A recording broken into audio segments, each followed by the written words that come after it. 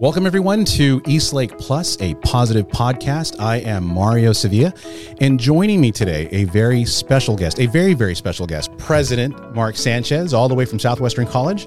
Welcome to our podcast. Thank you. It's a pleasure to be here. So he's president, superintendent, president, correct? Correct. And you're doing some amazing things. Your staff, your faculty, students, the community. What's exciting you the most about what's happening at Southwestern College? You know, it's an amazing time. And I do give credit to our entire team of administrators, faculty, staff, and then our student leadership as well, because they're a critical component in our programming, and the student voice is always important to be a part of that process. What excites me is the opportunity for us to do things that we've never done before in terms of how we serve our community in the South County, but also how we serve our community in a binational region, because many of our students commute from Tijuana or Baja California to take our classes. So being really strategic around how we serve our students in a new way as we're emerging from the pandemic. So some specific examples of that is really how we're engaging our high schools. One of the things we're looking at is potentially we're working with Sweetwater Union High School District leadership to explore doing an early college high school at our San Isidro Higher Education Center. So essentially what that's going to do is create an early going culture in that community that will allow students to earn the credits for their A through G requirement, but also finish high school with college credits on the books. So it accelerates their pathway to completion. And ultimately that's a best practice, and it creates a trajectory for students to get into the workforce and into their careers as seamlessly and as effectively as possible. Another big one that I'm very excited about is we're working with Assembly Member David Alvarez. We're working on looking at changing California educational code that will allow our students that live in Tijuana and Baja California to take our classes for the in-state tuition rate of $46 a unit. So we've heard from many of our students that live in Tijuana and Baja California that paying the international student fee is a barrier to them being able to access our courses. We know that we live in a binational region. Our binational economy is $300 billion a year in trades and services. So to be able to create a workforce, a talented and skilled workforce in a binational approach, in Southwestern College being the driver of that work, it's a tremendously exciting time to do this work in this community. You started your post-secondary education at Southwestern College. You were a student. You were a Jaguar. I was a Jaguar, fall of 1989. You're a native San Diegan. I am. Yep. I was born and raised in Barrio Logan. And after I graduated from high school, I decided to attend Southwestern College. And it's an interesting story because I was actually accepted by San Diego State right out of high school. And I took a tour in the summer of 1989 of San Diego State.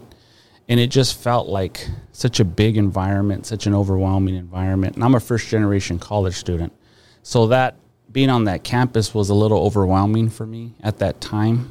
And so interestingly, that same summer, I came and took a tour of Southwestern College, and I had counselors and financial aid staff, and can we help you? What do you need? So it just felt like a more guiding environment, a more supportive environment. It was much more smaller at the time. And so I felt much more connected. So I ultimately made the decision to enroll at Southwestern College following high school, and it was the best decision I ever made. And I know Southwestern College today has a lot of resources, a lot more than it used to have. When you think back 30 years ago and you see it today, it's a marvel. Yes. But there were still a lot of resources that helped you get to the next level. You went to Point Loma Nazarene, correct? I went to UC Santa Barbara. Okay. When I left Southwestern College, I went to UC Santa Barbara for a year. And then I ended up coming back home because my family had some health issues. So I came back to take my mom to medical appointments and just be a family support resource. And so that's when I enrolled at Point Loma Nazarene University. And that's ultimately where I got my bachelor's degree in sociology. And the other fascinating thing to me, because it just seemed when I read through your biography, like you had your mindset on being an educator or in academics in some, when did you discover that was your calling? Yeah, it was early on. My mom was a school librarian at the elementary school I actually went to. And she was a librarian for 35 years. And so very much valued education, very much valued reading. And so it was really at that point very early on that I knew I wanted to be a teacher. And ultimately I became a teacher. I taught for San Diego Unified for a period of time. And then I ended up teaching United States history and migrant education in Salinas, California at Alisal High School. And best experience I ever had in education. Talk a little bit about some of those resources at Southwestern College offered to community students, community families. Once we have a community member that is officially an enrolled student, and that could be a half a unit, 1 unit course to 18 units. Mm-hmm. The students are eligible for resources. Our team has done an amazing job of building a community of care to support our students, and I'll give you specific examples. If a student doesn't have access to a computer or a laptop, they can go to our student services building and get access to a Surface, a Microsoft Surface computer to be able to do their work from home or at the library. We have a JAG kitchen because we know that many of our students are food insecure. So if a student needs to access a meal, they can access our Jaguar kitchen. No questions asked, no cost to the student. A completely free resource for any student who needs a meal before going to class. If we have students that are housing insecure, we know that many of our students are couch surfing or trying to find a place to live, a stable place to live, but they're staying with friends or they're staying with other family members, extended family members. They can actually come to our student services building and access a hotel voucher. We have contracts with some of our local hotels, and it actually we can house the students for up to 2 weeks while we work to try to find them housing resources, more stable housing resources. We have counselors. We have mental health counselors. If a student just feels like they need to talk to somebody because they're stressed, we know that the pandemic has exacerbated the mental health situation in our community. And if someone just needs to talk to someone, our mental health counselors are available to students. Anyone that's enrolled in Southwestern College courses, regardless of the number of units they're enrolled in, can access those resources at any time. Mm-hmm. And then so prospective students thinking about, maybe entering college at Southwestern can tour some of these resources or maybe just kind of get a sample of what you offer there. Yeah, it's a part of our orientation. So we give the student a full preview of what's available to them. Mm-hmm. And once they make that decision to enroll in a course, those resources are immediately available to them. Now, you've taught all over California, and you've taught in communities that were also in need of resources. And so you've seen firsthand, too, how important it is for the community to rally around these academic pursuits for some of these students and families. Can you talk a little bit about why it's so important for the business community and the community at large to invest in public schools? Yeah, our education system is creating the pathway to the future workforce. I just read a report that was published in April of 2022 this year by the San Diego Regional Economic Development Corporation. And they use the terminology quality jobs. And so if you look at the industries that are either expanding or coming into San Diego, Apple just purchased additional land in Rancho Bernardo to the tune of $445 million. When you look at our biotechnology in the Sorrento Valley, they've expanded their footprint recently. And so when you look at those industries, the statistic that was posted in that report by the San Diego Economic Development Corporation was that 84% of the jobs that are coming online now through the year 2030 require some type of degree, certificate, or credential. So we know that higher education post-high school is as important as it ever has been. So what we do is we create the pathway to those opportunities in our region, and the quality job component is really critical because it's in those industries that will allow our workforce to be able to afford to live in San Diego County, which is one of the most expensive counties to live in all of California. So what we do in working with our business community, with our industry leaders, is really emphasize the significance of education post-high school. And before we started the podcast, you talked a little bit about your time in Salinas. Yes.